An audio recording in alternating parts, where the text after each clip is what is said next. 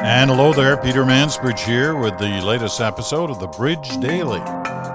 It's Thursday of week 19, and you know what that means? We're 24 hours away from the weekend special, number 19.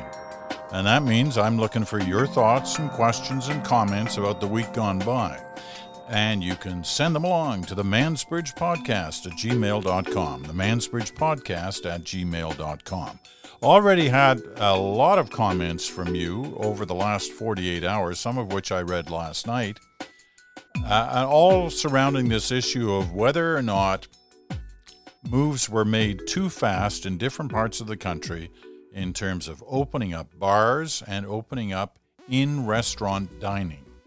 It seems a lot of you feel, yes, they did move too fast, and yes, you want them closed back down.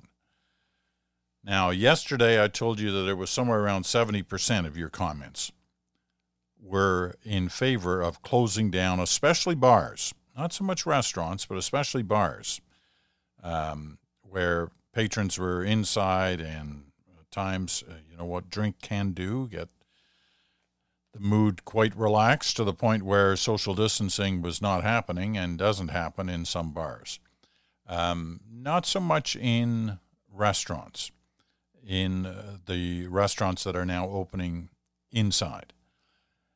And I understand that. So people were making a division. They say yes to bars. That's kind of overwhelming. Not so on the restaurant side. But I'd say the numbers, because there was kind of a resurgence in support over the last 24 hours. It's probably around 65%. But it's certainly a majority of those of you who have bothered to write in and send your comments along are in favor of closing down bars, that they're a problem area for the infection rate of COVID-19. So, your comments, always welcome on that subject. Today, I went out today for lunch to a patio for a restaurant in downtown Stratford, and it was all handled really well. I wore my mask up to the area at the entrance. There was one of those tubes of disinfectant to wipe down your hands. The table that I ended up at had just been wiped down by the staff at the restaurant, and I had a pleasant lunch with a friend of mine. The two of us had a good chat. Our tables were socially distant, certainly not on top of any other tables in that particular area, and it was all good. And the meal, hey, what a bonus! The meal was good too. So there you go. That's my say on that front. On the question of whether numbers are spiking and going up, obviously I've watched very closely the Ontario numbers, seeing as I'm in that province, and we had real concerns as this week began, with numbers going up and seemingly going up very quickly. 50% one day. And over 200 new cases in Ontario one day, and there hadn't been that in about a month. And after a couple of days of low numbers last week, it was quite concerning. And it looked like things were on the move. 3 or 4 days in a row where numbers kept jumping. Well, in the last 2 days, they've come downward to the point yesterday, with yesterday's numbers reported this morning, they were half what they were a couple of days ago. So just over 100 new cases reported in the last 24 hours. So Ontario, at least in the short term, appears to be back on track. 100 is still 100. It's not zero. But it was 103, I think, in the last 24 hours. No deaths. That's only the second time in a matter of months that no deaths related to COVID-19 have been reported in Ontario. So that's good news on Ontario. Not so good out west. Alberta and BC still showing increases. In BC was the gold standard for the country for weeks, months. And suddenly, in the last couple of days, things appearing to be as a result of some gatherings, parties, alcohol involved in Kelowna and in Vancouver, to the point where John Horgan, you know who he is, he's the Premier of British Columbia, today, gave a speech today where he's not a happy camper. Here's what he said in Victoria today. Come on, you're better than that. We need bigger spaces and fewer faces. We need to make sure we are respecting not just our own space, but other people's space. He urged everyone not to get together in big groups with people they don't know because they could spread the virus to their parents or grandparents. And that, of course, is the big worry. You know, young people who have been, the bulk of these new cases this week seem to be young people, at least 39 and under. And the argument is always, well, young people get COVID-19, but they don't really suffer badly from it, and they get over it, and all's good. Well, A, that's not true. Some of them suffer very badly. But B, for those who don't, the issue isn't just them, it's who they interact with. They go home. They visit their parents or grandparents. That's when it gets vulnerable, if they're carrying the infection. So, that's where we are today in BC. The Alberta numbers went up this week. Saskatchewan numbers went up this week. Manitoba numbers went up this week. Now, they're not huge numbers. They're not numbers like we've witnessed in the States, but they're a sign that things are perhaps getting us into a dangerous territory where they could spin out of control. And that's the concern that health authorities have, and that's what Dr. Bonnie Henry in BC said yesterday. So we got to watch this carefully. I know some of you yesterday said, hey, Peter, you're overreacting, give it time. It's just a blip. Well, you could be right, and let's hope you're right. Let's hope it's just a blip. But you know what? That's what they said in the States a month ago. It's just a blip. Well, that blip turned into a raging fire. Not to mix metaphors too much, but it is, look, you've seen the numbers in the southern U.S. Terrible. We don't want that. And I don't think anybody is suggesting we're heading towards that. What they are suggesting is let's not allow things to get out of control. And there are more than a few people who think the bars situation is one that leads to an out-of-control situation. We'll keep monitoring it. I'll let you know what happens. All right, Thursdays is usually kind of a potpourri day, and there are a number of things to talk about on this day, and a couple of interesting things. One is like totally off. Well, two of them actually. The next two are totally off the COVID-19 story, which I'm sure will make you happy.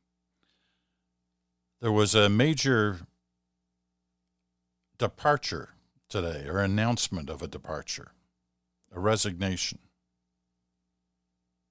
a retirement in Ottawa. But it's not who you might think it would be. It's not the finance minister, Mr. Morneau. No, not him. Although one has got to wonder. I mean, I've seen a lot of scandals and mini scandals and almost scandals in Ottawa over my years, and I've seen people resign for less than the situation that is currently in front of the Trudeau government in regards to their finance minister,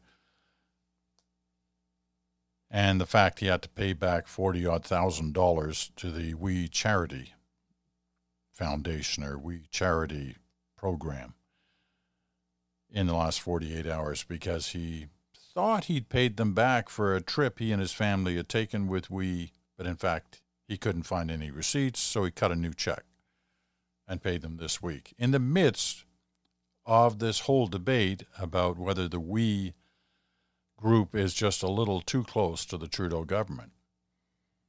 Anyway, it looked bad on all fronts, and I got to tell you, I've got friends in medium to high places in all the parties.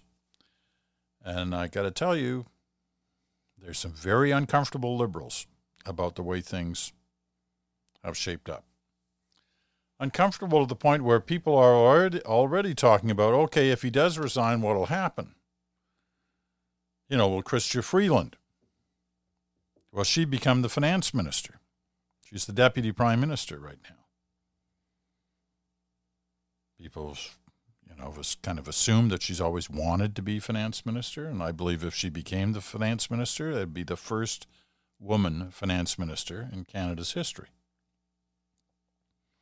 But there's another, somebody said to me today, there's another wolf lurking at the door. And you know who that is? Mark Carney, the former Bank of Canada governor, the former governor of the Bank of England. He's now kind of like out of work.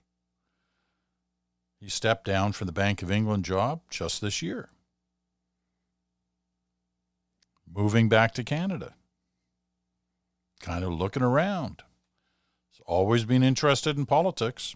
He'd love to be prime minister one day. An interesting stepping stone to becoming prime minister could be finance minister. But what do I know? I know that name's one that's been bandied about, people have talked about. Maybe there's some truth to it. And maybe not. Maybe Mr. Morneau won't be going anywhere. Maybe he'll just stay exactly where he is. I would have thought if he was going to resign, it would have been yesterday. If he was going to get fired, it would have been yesterday. Well, neither of those things happened yesterday, and at least as we're recording this podcast today, they haven't happened today either. So let's see what happens. But hey, I said somebody did resign from a high post in Ottawa.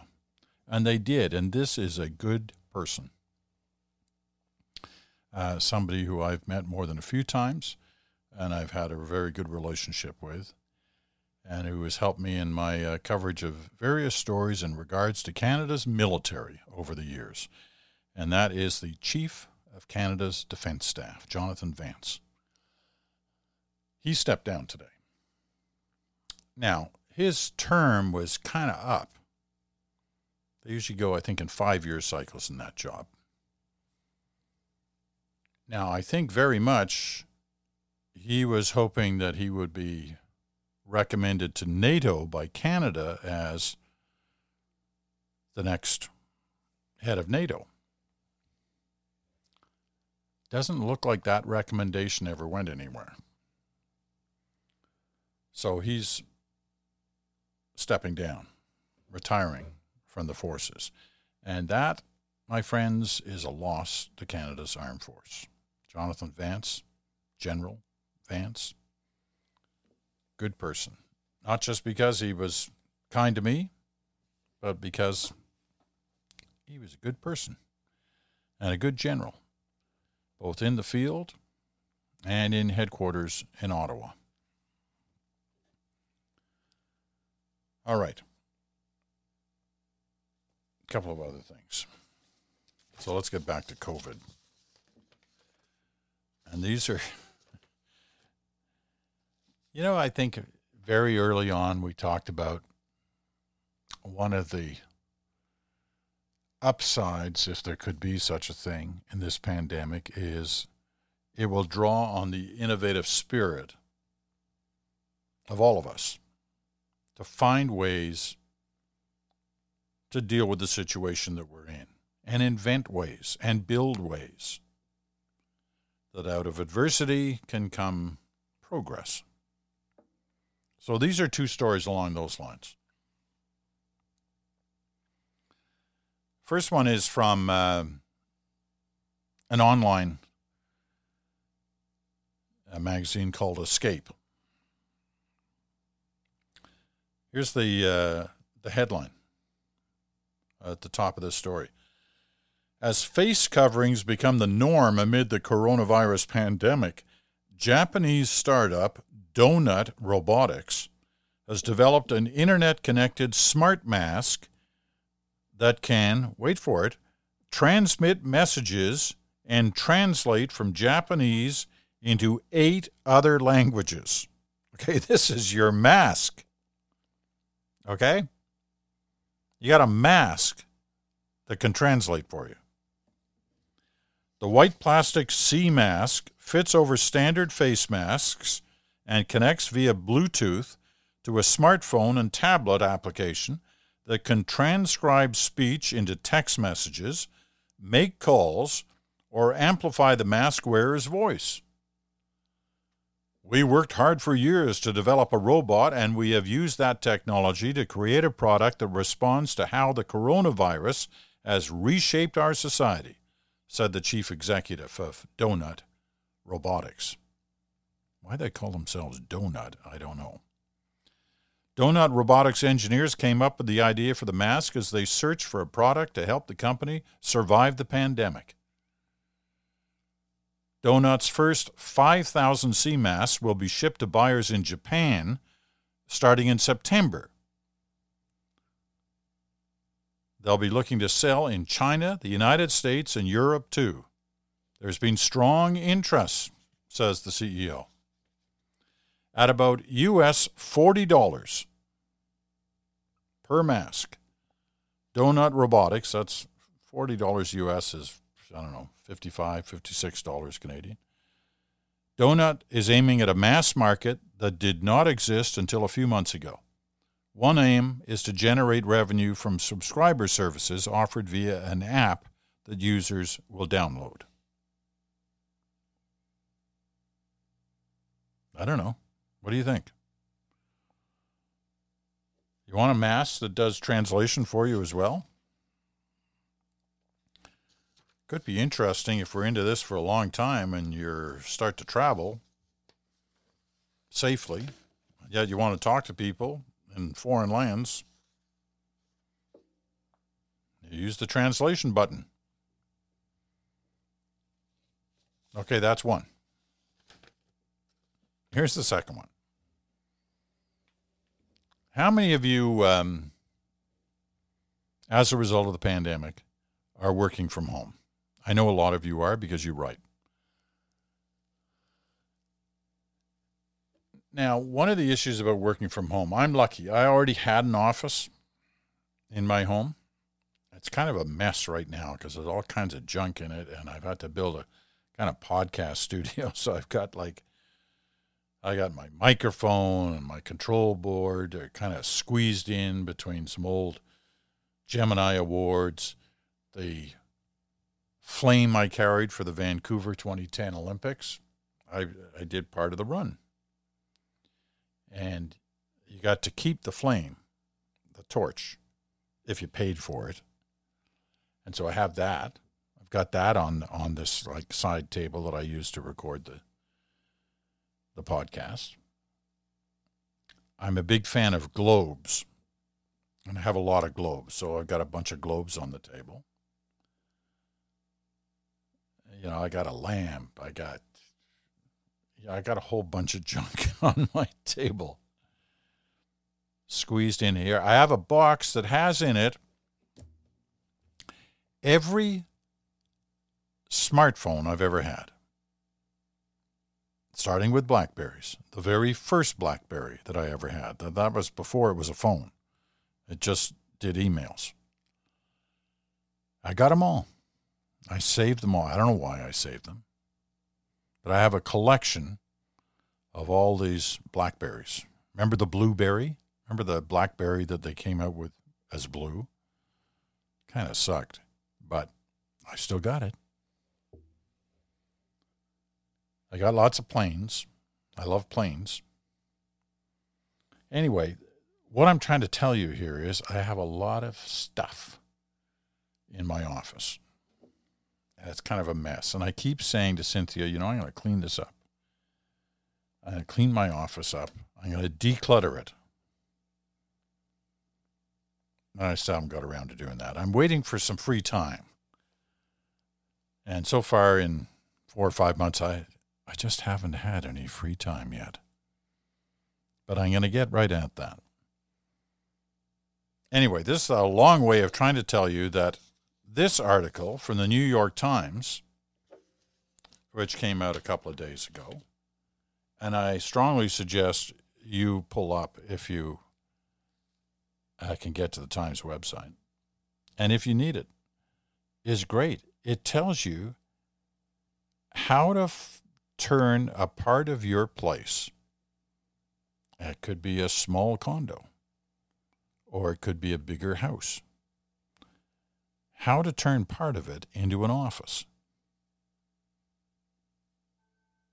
You may be working from home for a while. It's time for something more professional than a corner of the dining table.